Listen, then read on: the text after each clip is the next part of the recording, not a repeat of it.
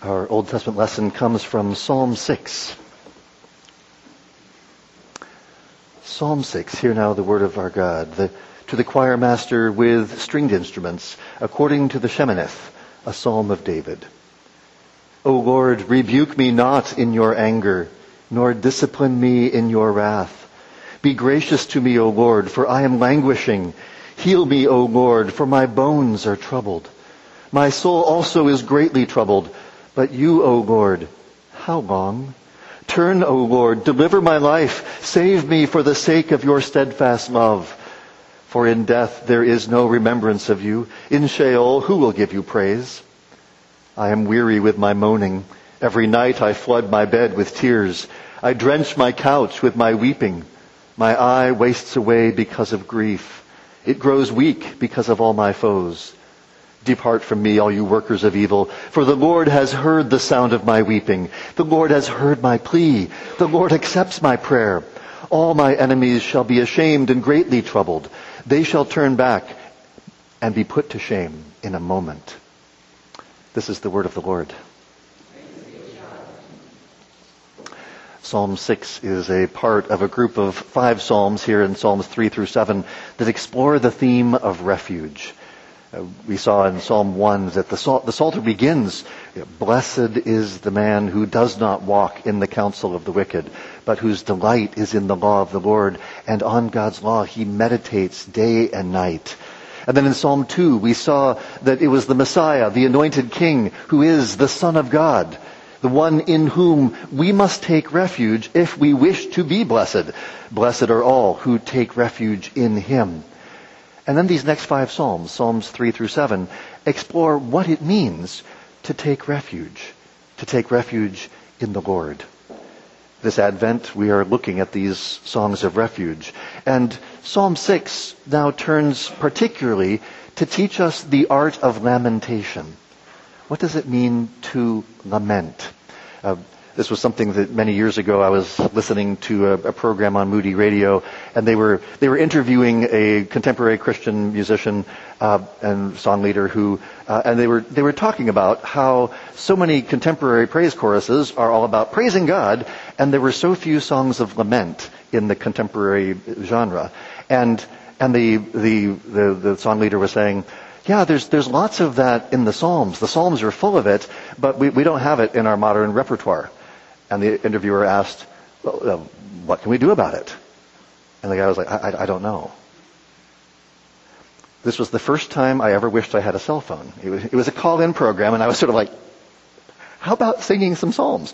Now, I'm happy to report that over the last 20 years, a lot of progress has been made. There are now lots of churches not only that are singing psalms, but then also part of it is when you start singing the psalms, you also then, your mind and your heart gets sort of recharged in these modes. And so people have actually started writing good laments. So, yeah, that's been the history of people sometimes tell you that they only sang psalms well, actually, it's when they started singing psalms regularly that they started writing good hymns. That's the pattern always goes together. That's a long story, but I won't go to it. But the point is that when you sing the psalms well, and when you pray the psalms well, then you learn how to lament. Because there's so much in our culture today that doesn't have a place for lament. And so learning to lament is especially helpful. Just a comment on the title, To the Choir Master. This is designed to be sung together. It's designed for the temple choir to be singing. And it's with stringed instruments. There's a whole conversation we could have on stringed instruments and how instruments work in worship. But then according to the Sheminith. Now, that could be translated simply according to the eighth or according to the octave. The only question is, what does that mean? It could be, the footnote says, a musical term. Yes, but it might be helpful to just translate it according to the octave or according to the eighth, because that's what the word means. And when you think of it that way, the early fathers recognized that the principle here is the number 8. There are 7 days in a week. So the 8th day is the first day of the new week, the new creation. And likewise, there are 7 notes in the scale, and so the 8th note is the first note of the next octave. And that's not accidental. And there are 2 psalms that use this designation, Psalm 6 and Psalm 12, both of which are laments. The octave is particularly appropriate for a lament because the octave signals a new beginning, and a lament recognizes that something is fundamentally wrong, and we need a new beginning. Our New Testament lesson comes from the Gospel of Luke, chapter 1. Luke chapter 1, we'll start in verse 56. Hear now the word of the Lord. And Mary remained with her about 3 months and returned to her home. Now the time came for Elizabeth to give birth, and she bore a son. And her neighbors and relatives heard that the Lord had shown great mercy to her, and they rejoiced with her. And on the 8th day they came to circumcise the child, and they would have called him Zechariah after his father. But his mother answered, "No, he shall be called John." And they said to her, "None of your relatives is called by this name." And they made signs to his father, inquiring what he wanted him to be called. And he asked for a writing tablet and wrote, "His name is John." And they all wondered. And immediately his mouth was opened and his tongue loosed, and he spoke, blessing God. And fear came on all their neighbors. And all these things were talked about through all the hill country of Judea. And all who heard them laid them up in their hearts, saying, "What then will this child be?" For the hand of the Lord was with him. And his father Zechariah was filled with the Holy Spirit and prophesied, saying, "Blessed be the Lord God of Israel, for he has visited and redeemed his people, and has raised up a horn of salvation for us in the house of his servant David, as he spoke by the mouth of his holy prophets from of old, that we should be saved from our enemies and from the hand of all who hate us, to show us the mercy promised to our fathers, and to remember his holy covenant, the oath that he swore to our father Abraham, to grant us that we, being delivered from the hand of our enemies, might serve him without fear, in holiness and righteousness before him all our days. And you, child, will be called the prophet of the Most High, for you will go before the Lord to prepare his ways, to give knowledge of salvation to his people in the forgiveness of their sins, because of the tender mercy of our God, whereby the sunrise shall visit us from on high, to give light to those who sit in darkness and in the shadow of death, to guide our feet into the way of peace. And the child grew and became strong in spirit, and he was in the wilderness until the day of his public appearance to Israel. This is the word of the Lord. Verse 56 notes that Mary remained with Elizabeth for about 3 months. Now, we had been told earlier that it was the 6th month with her who was called barren. So if Mary stays with Elizabeth for about 3 months, that means you could say, oh, she left just before the birth. Although, if you know anything about ancient Near Eastern customs, this is where all the family, the women of the family, men aren't included, all the women of the family come together for the lying in. Sort of, this is a practice throughout most of human history until the 19th century said, hey, let's have doctors take over. But, yeah, if you know anything about my views of the 19th century, that was not a compliment. But the women folk of the family would gather as soon as there were signs of, she is probably going to go into labor soon, and it might be weeks that they would stay together in order to care for her through her childbirth. So that means that when it said that we heard that when Mary left, don't think that happened before the rest of the chapter. It's just we're closing up the story of Mary there. So Mary's still there for the birth of John. Undoubtedly, Mary was still there for the circumcision of John, which means that Mary's in the room when Zechariah says, "Blessed be the God of Israel, for he has visited and redeemed his people and has raised up a horn of salvation for us." And his eyes cross the room as he sees the one betrothed to the son of David in the house of his servant David. After all, Zechariah is a priest. He's of the line of Levi. What does the house of David have to do with the house of Levi? I mean, obviously they hopefully like each other, but they're not related. The opening stanza of Zechariah's song has nothing to do with any promise to Aaron or Levi, but with the house of David. He looks across the room and he sees the one who bears his Lord. And he says, "Blessed be God for what he has done Yes, in this room, but not the one all of you are thinking of. Only in the second stanza does he say, and you, child, will be called the prophet of the Most High. There's a way in which, I won't pretend that I had anything to do with this. It was entirely accidental. But the Song of Zechariah is the perfect answer to Psalm 6. Psalm 6 laments over my troubles. My bones are troubled. My soul is troubled. But you, O Lord, how long? And that prayer, sure, I'm going through tough stuff. But the prayer of Psalm 6, very much like the prayer of Zechariah that we saw a couple weeks ago. Zechariah's prayer in the temple wasn't, oh Lord, please give me a baby. That ship had sailed. Zechariah's prayer in the temple was, oh Lord, how long until you do something to bring salvation to your people? How long until you send your anointed one? And that was the answer that he received. And the Song of Zechariah is blessing God for doing what he promised in answering the laments, the how longs of all the prayers and all the tears of all the years.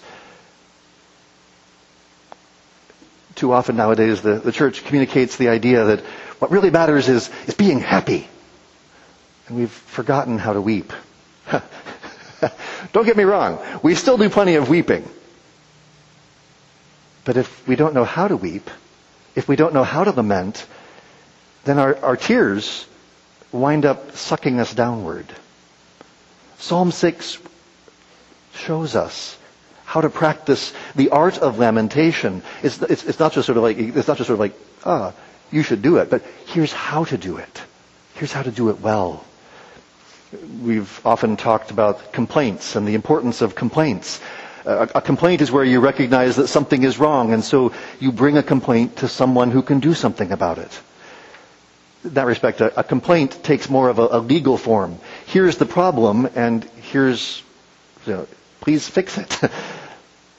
Now, a lament can be connected with a complaint. Here in Psalm 6, we'll hear there's a complaint connected to the lament. But lament does not need to include a complaint. So, for instance, if you read in the book of Job 3 is entirely a lament. He's not asking God to do anything about it. He's simply saying, ah! And that's a good thing too. But here in Psalm 6, the lament and the complaint are woven together. Psalm 6 teaches us how to lament, how to weep over our sin, and over how to weep over the corruption that is in the world because of sin. Once again, we're seeing sin and misery together in the way that the Scriptures deal with our problem. What's our problem? Sin's part of our problem. Misery is part of our problem. It's one problem. The fall brought all mankind into an estate of sin and misery. And you see the two woven together here. The psalmist opens, O Lord, rebuke me not in your anger, nor discipline me in your wrath. I know what I deserve. God is angry. And he is angry for a good reason. Because I have sinned.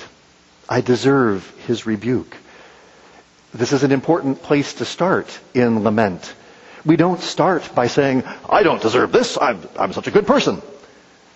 No, we start by saying, please don't deal with me according to what I deserve. Do not deal with me in anger. Do you ever think about, why is God angry? Why is God angry? Okay, well, we've sinned, yes. But why is God angry because of our sin? God is angry because he loves us. Anger and love are not opposed to each other. God's anger is because of his love. He's not throwing a hissy fit. It's not that, oh, you messed up my beautiful world and now I've got to fix your mess. That's not what's going on here. God is angry because he loves all that he made. He loves us. He wants us to be with him. And the problem is that we don't love him. We don't want to be with him.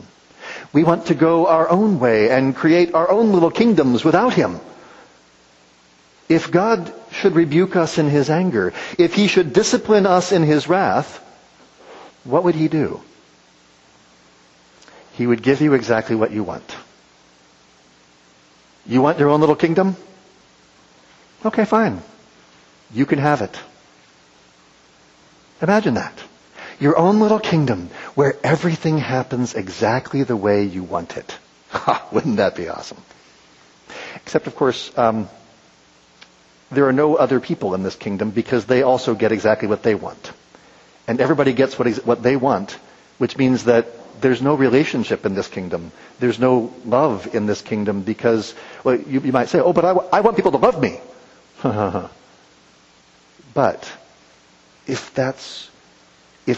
everything is about you and what you want, then everybody else gets what they want, then we get further and further apart in our own little kingdoms until we don't have connection with anything or anyone. It's part of the disintegration of the self that is part of coming under God's judgment. It's been rightly said that hell is the best thing that God can do for some people. It's not that God's doing something worse. It's the best thing he can do for them because they will not have him. They will not have relationship with him.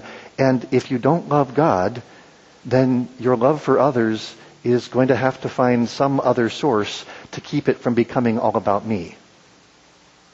And the problem is love for others always winds up becoming selfish if it's not grounded in God.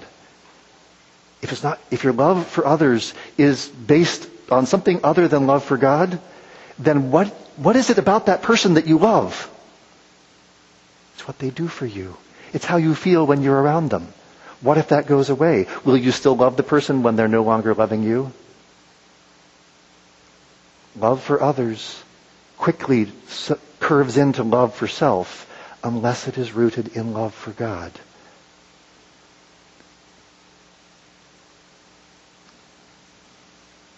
But David says, please, don't discipline me in your wrath.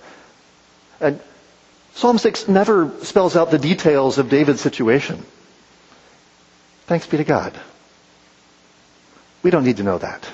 Oh, you could speculate. You could, was it about after his adultery with Bathsheba as he watched his infant son die? Or after Absalom had driven him out of Jerusalem, which that was given to us as the background for Psalm 3. But the Psalms were not given to us so that we could analyze David's psychology. The Psalms were given so that we could sing them with him. Because whatever difficulty, whatever trial, whatever situation you face, Psalm 6 fits that situation. That's the lack of specificity is actually what gives it its ability to be sung in so many circumstances. And so we should think of the I of the Psalm of David as David himself. When you think of the Psalms of David, that singular fits the person of the king, and the plural fits the people of Israel. Because, of course, our Lord Jesus is the singular singer of the psalm, and we are the plural singers of the psalm. Indeed, even our Lord Jesus could say, in fact, it's really important that he say, rebuke me not in your anger, nor discipline me in your wrath. Our Lord Jesus never sinned. But as he approached the cross, he took our sin upon himself, and the anger of God burned against him. He bore the wrath of his Father. And as he prepared to go to the cross, Jesus could truly say, verse 2, be gracious to me, O Lord, for I am languishing. Heal me, O Lord, for my bones are troubled. Be gracious to me, O Lord, for I am languishing. Languishing goes beyond just weak. Because to be weak is one thing, but to be languishing means to be increasingly weak. The weakness is getting worse. Languishing is a process. It's getting, I am going the wrong direction. My bones are troubled, are greatly troubled. This is not just a superficial problem. My bones are the underlying structure that holds me together. If your malady has reached your bones, then it has reached the core of who you are. My bones are troubled, and even more deeply, my soul is greatly troubled. My inward parts are languishing, but my soul is greatly troubled. I mean, if you've ever heard those three little words, "you have cancer," that may refer to a physical problem. But my observation is that the emotional and spiritual struggles that follow are usually far more challenging than the physical trial. Indeed, the psalmist abruptly turns to the Lord and asks, "But you, O Lord, how long?" The psalmist avoids the specifics of his life precisely so that you can put the particulars of yours right there. What situation are you facing? And who is God in the midst of that situation? What has God said that he will do about it? But you, O Lord, how long? And the psalmist pleads with God, "Turn, O Lord, deliver my life, save me for the sake of your steadfast love." The Psalms teach us to pray in the imperative mood, not just, "Please God, will you?" but even to insist, "Turn, O Lord, deliver my life, save me." Now, the word translated life in verse 4 is the same word translated soul, so it's "deliver my soul." The same soul that is greatly troubled in verse 3. Deliver my soul. Deliver the very part of me that is most greatly troubled. And think of how David says this. How can God save me? Turn. God must turn? Yes. I'm languishing here. I'm dying. There's nothing I can do to change my circumstances and make everything okay. In other words, if God continues on his current course, then I'm going to die. And so we plead with God to turn, change direction. Now, this is not saying that God changes in some... it's saying that it's talking about the course of history, the course of my life in relation to God. And I'm like, the way things are going now, I'm in trouble. You have to do something. You have to turn. Now, why should God listen to you? Why should the creator of the universe pay attention to what we want? I mean, if we think that God will listen to us because I'm somebody special, I'm sorry, we're not. There is only one person whom the Father listens to because he is somebody special. And that's Jesus. Jesus is the one and only Son, the unique, only begotten Son of the Father. Why does God listen to you? It's not because you're so special. God listens to you because Jesus is so special and you have been united to Jesus. God hears the one who prays to him in the name of Jesus. Because God says that he will not hear the prayers of the wicked. He will not hear the prayers of those who turn away from him.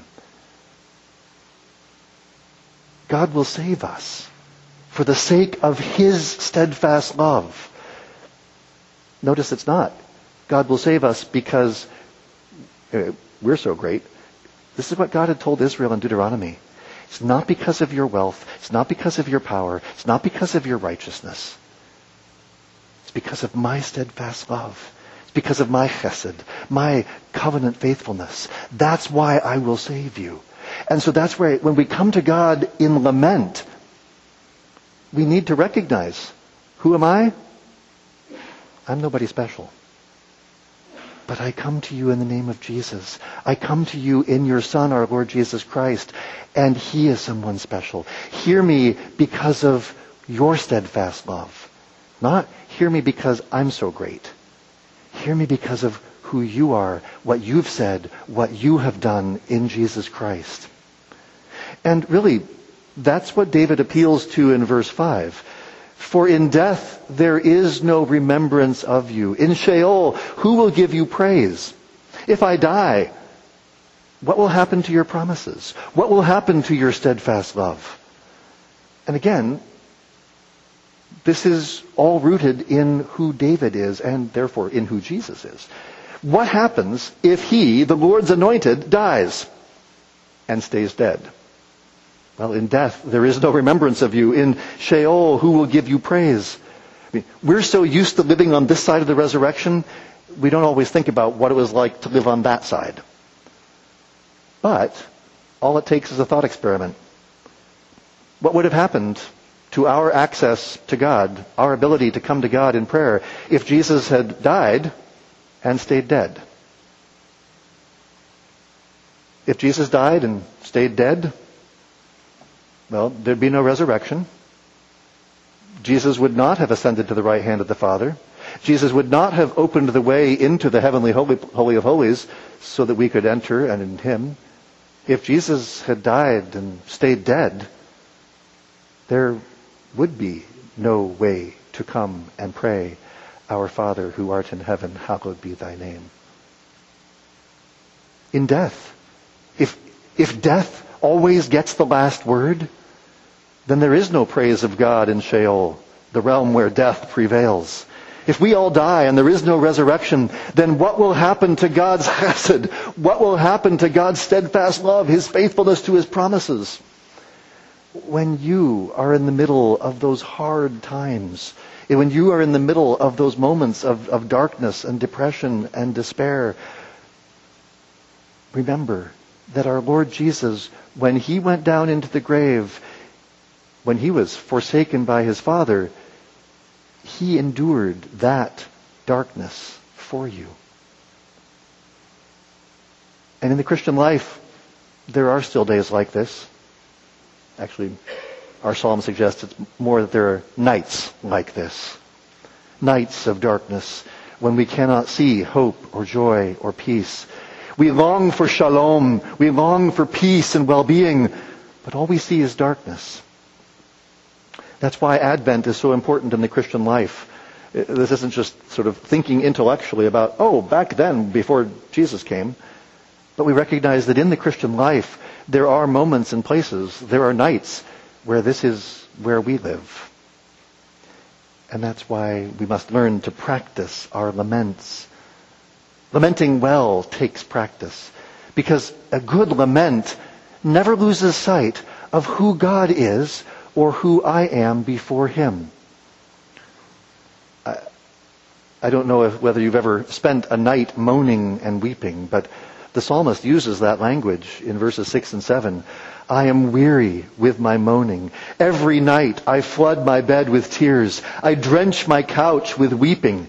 My eye wastes away because of grief. It grows weak because of all my foes. I was once reading a letter from the 1830s, a letter to Virginia Shelby telling her that her husband was dead. The letter was well worn, made it a little hard to read, but what made it especially hard to read was the tears staining every page. One round of tears had dried, and then she opened the letter again, and she wept again. And you could see the layers of tears after 180 years.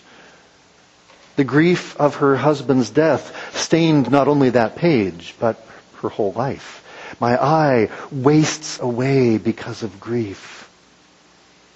Now, moaning, weeping, this is the right thing to do in the middle of that grief. And that moment is not the moment to go up to somebody and say, God works all things together for good. It's a true statement, and He does. And there will be a time to say it later. But in the middle of the lament, that's not the moment to say it. In the middle of the lament, it is right to weep with those who weep. You know, Job's friends did one thing right. When they came to meet with Job, they didn't start yapping. They sat in silence for 7 days. Imagine that. Imagine sitting with your friend for 7 days in silence. We have a hard time keeping silent for a few seconds. 7 days? I aspire to be more like Job's friends in that respect. Hopefully not in the other respect. But to do well at weeping with those who weep, lamenting with those who lament, this is an important part of what it means to walk together before our Lord Jesus. Jesus himself wept at the tomb of Lazarus. I mean, he knew that he was going to raise Lazarus in a few minutes, but he wept. Sorrow and grief and mourning are the proper response when your bones are troubled, when your soul is greatly troubled. Now, why did Jesus weep at the tomb of Lazarus? Part of it's because he knew full well that raising Lazarus was not going to solve the problem. I mean, sure, everybody would be happy for a few days, a few years, and then Lazarus is going to die again. We're back in the same place. So Jesus says to Martha, "Whoever believes in me, though he die, yet shall he live. And everyone who lives and believes in me shall never die." Do you believe this? This is why death continues to provoke our grief.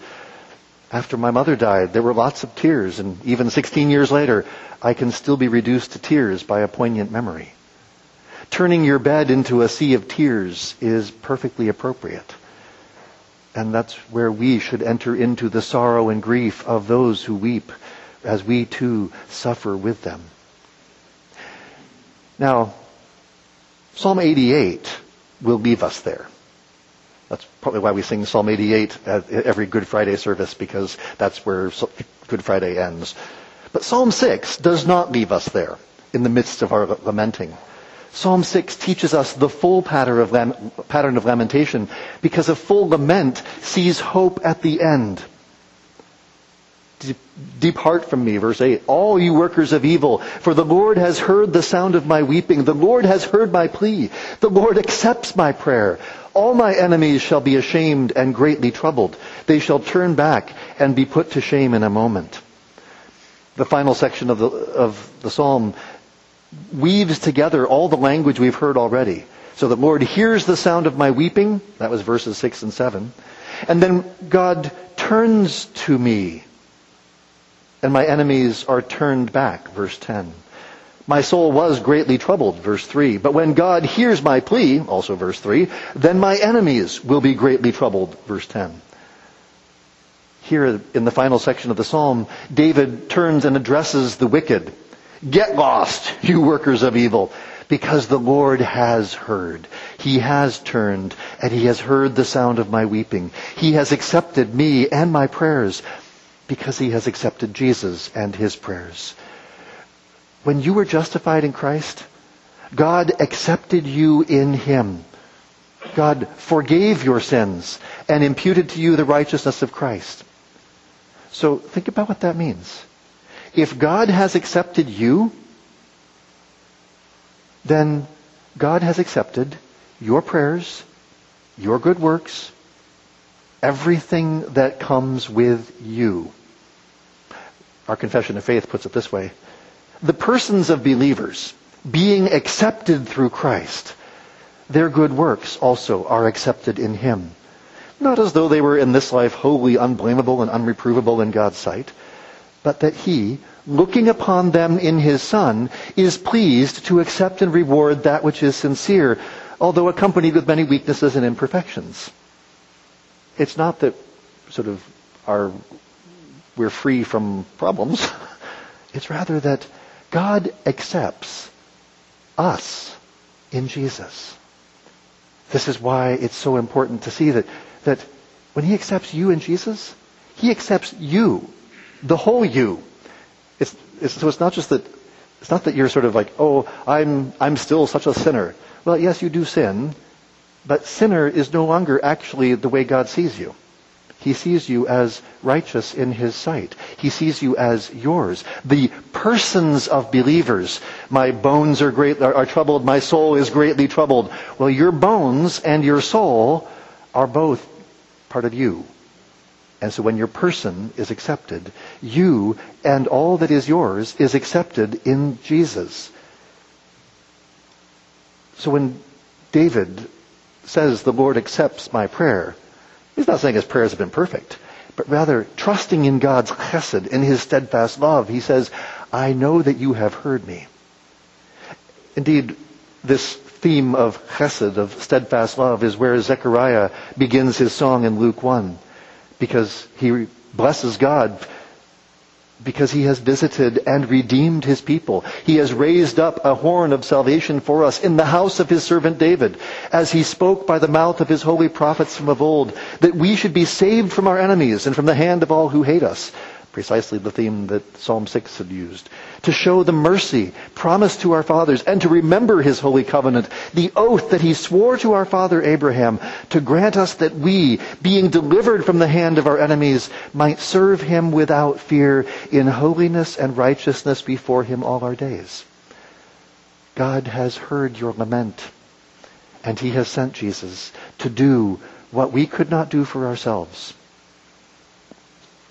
The reason why we lament and bewail our sin and misery is, yes, because we recognize things are not as they should be, but also because we long for the day when Jesus will make things as they should be, because of the tender mercy of our God, whereby the sunrise shall visit us from on high, to give light to those who sit in darkness and in the shadow of death, to guide our feet into the way of peace. O Lord God, have mercy on us and help us to lament as you have taught us, that we might remember who you are, that we might not just whine and moan about our problems, but we might come to you knowing that you are the one who has promised, and you are the one who has said that you will make all things right. So as we lament, as we weep and moan, help us to moan to you, the living God, the one who continues to fulfill your promises in Christ Jesus, your Son, our Lord.